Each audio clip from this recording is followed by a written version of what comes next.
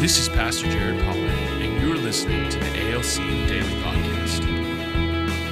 At Abundant Life Church, we believe that every person needs community that leads to encounters that causes growth. Join us as we dive into Scripture, share testimonies, and learn to become the hands and feet of Jesus in our everyday lives. Thank you so much for joining us for the ALC Daily Podcast. My name is Pastor Jared Pollard. And this is Pastor Benjamin Davis. All week long, we have been talking about how can you find encouragement for success in Jesus. We started with look before leaping, then went to look for miracles. Yesterday, we talked about fulfilling your role, and today, we're going to talk about leap in faith. At some point, you got to take the leap of faith. If you're going to have success in Jesus. The penitent man shall pass. Yeah. That's right. The penitent man shall pass. At some point, the leap must be made, right? Yeah. And so this is Joshua 3, 7 through 13. This is what their leap looked like. The Lord said to Joshua, "Today I will begin to exalt you in the sight of all Israel." Now, sometimes the Lord will take his glory and exalt a person with that glory. If he does that, it's always for a purpose. Why do you think that the Lord felt it necessary to exalt Joshua as a person here? In other words, the Lord felt it was important that he exalt Joshua, that he take his glory and put it on Joshua in front of people so that Joshua actually is exalted in this miracle. I think that Joshua needed the affirmation, the public affirmation, because, he was the successor to Moses, so I can't imagine. Moses talked with God face to face. Hello. So you got a guy who literally walks around with a veil over his face because there's too much glory. He's glowing too much. Yeah, that's a problem. Then you're the guy that has to follow that. Yeah. And so I just think this was the public affirmation of this is not just Joshua trying to do what Moses said. It wasn't just, they needed to know that Joshua had a fresh anointing from God to do what he was trying to do. And he was going to make some tough calls because he was going to lead the people where Moses never had. So, you got the leader of all leaders who didn't succeed in this area. And then you got Joshua. And you've got to succeed. And everybody's looking at this guy saying, can he do it? Yeah, that's right. So the Lord therefore said, "Today I will begin to exalt you, Joshua, in the sight of all Israel, so that they may know, as I was with Moses, so I will be with you." Now we're going to get into the purpose of the miracle. Remember we said that if you're trying to reverse 40 years of failed culture, didn't take the promised land, with now we're going to succeed, miracles are part of the process, right? So he says, when you come to the brink of the waters of the Jordan, you shall stand in the Jordan. So that means he had to go stand in the water before the waters parted, right? And Joshua said to the people of Israel, "Come here and listen to the words of the Lord your God." And he said, "Here is how you shall know that the living God is among you, and that he will drive out without fail before you the Canaanites, the Hivites, the Perizzites, the Girgashites, the Amorites, and the Jebusites." Now, and the termites. And the termites, all the ites. If there's an ite, God was going to drive them out, right? Notice the vision is that your forefathers failed, but we have confidence that God is going to drive out all the ites before this generation. And in order to strengthen that faith, we're going to get another Red Sea level miracle. Only this time it's the Jordan River miracle, okay? So he says, "Behold, the ark of the covenant of the Lord of all the earth is passing over before you onto the Jordan.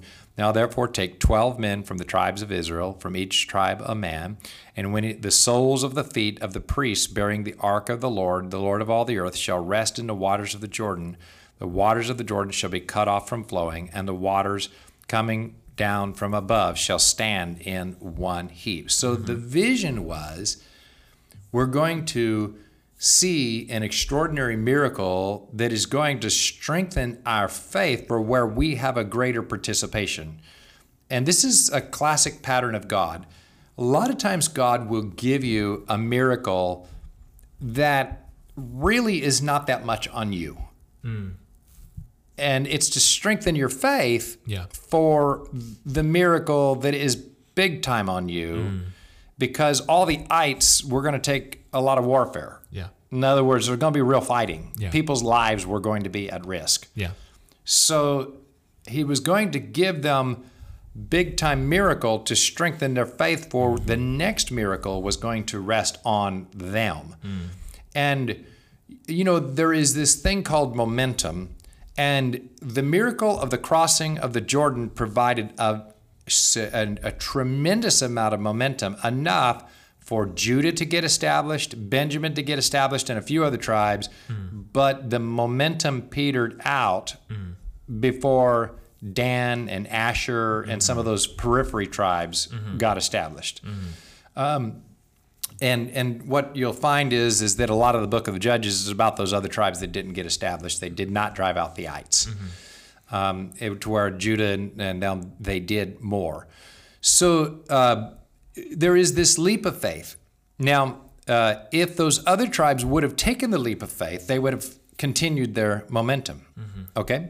All right, so let's kind of dive into this and see if we can make it practical. So first of all is, how do you know when God wants to exalt you as a person for the thing he's about to do? That's hard. I think it usually comes when you don't want it. Yep. So we have this perfect timing in our head, and that's almost never right. It's almost never right. It's almost never your moment, right? Yeah. So I think that's it's going to cost you a measure of dignity, and sometimes it's a big measure of dignity, and so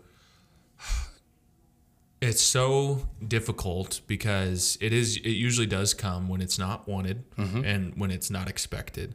But when you are in that position, I try to imagine the willingness and the surrender that Joshua had to have had in that moment, because he was not the glamorous leader. No, he hung out most of his life, hung out in the presence of the tabernacle. Yeah.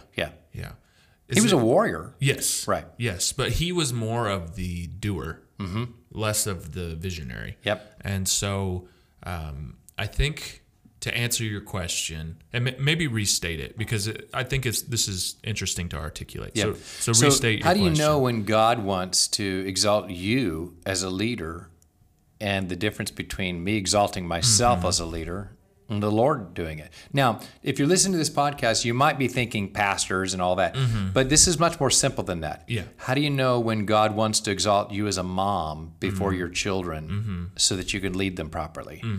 How do you know when God wants to exalt you as a dad before your children so that you can lead them properly? Or how do you know when God wants to exalt you at work so that people will listen to you a little more carefully so that they'll hear about your Jesus? In other words, it can be done on all levels. This isn't just a pastoral level thing. Yeah. So it usually happens. I wanted to hear it restated just so I can be a little bit more articulate. It usually happens when it's unwanted, when it's unexpected, but almost always when it's a make or break moment. Yeah. It's when it's required. And so that's really the difficult time, because it's unexpected, because it's unwanted. You have to realize, and I think Brian Johnson said this the best. I'm having trouble articulating this, but It's because it's a tough subject. it is a good thing when God becomes your only option. It is a good thing. Yeah. And so I think Joshua, I just can't even imagine having, millions of people, hundreds of thousands, probably millions of people following you. Yeah. And you're like, all right, guys, we're going to go. This is the time. Yeah. It's not been the time, but now it is. And so If the Jordan does not part, Yes. it's a big fail. yeah, big doo-doo. It's a big one. Good chance I'll probably be killed. So just to get to that place, he needed God to show up. Yeah. And so I think when we get into a position where we absolutely need God to show up, it requires so much of us to just surrender Yeah. instead of to try and steer it the direction that you think it needs to go. Yeah. So I guess all of that to say, when you get into a position and you realize I literally cannot do this on my own, I need God to follow through for this to work. That's when you know that God's trying to accomplish something greater than you thought was possible. Let me give you some practical examples of what this might look like at all of the levels of living, practical living. I remember when my daughter was, preteen, and she wanted a trampoline, something fierce. Well, we didn't have the money. And so she said, Dad, I want a trampoline. I said, well, why don't you ask the Lord for one? And she said, I don't have any money, and I don't have a job, I don't have nothing. I said, so what? Ask the Lord for one. And what God was doing was exalting my faith. See what I'm saying? So that I said, well, if you just ask the Lord, I believe He'll give you one. And I didn't have some secret plan to go buy her one. And she did that, asked the Lord, and within, I think it was 6 months, she had a trampoline, and then we needed a net around it. Why don't you ask the Lord for a net? And then, none of that came through my finances. It wasn't I went out and bought that for her. Yeah.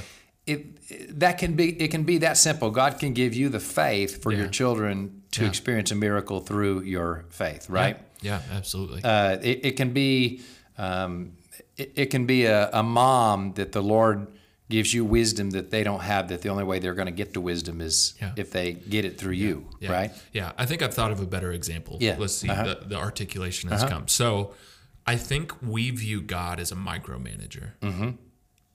Have you ever worked under a micromanager? I have. I actually, that's a cross experience. See, when you do. It's awful. Yeah. It's the worst.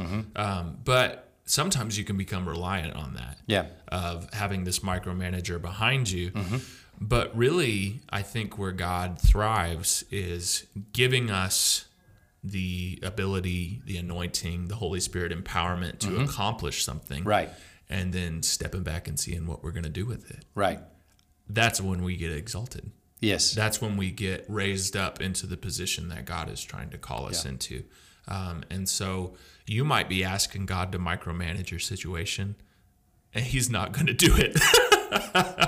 He's going to let you be exalted in that.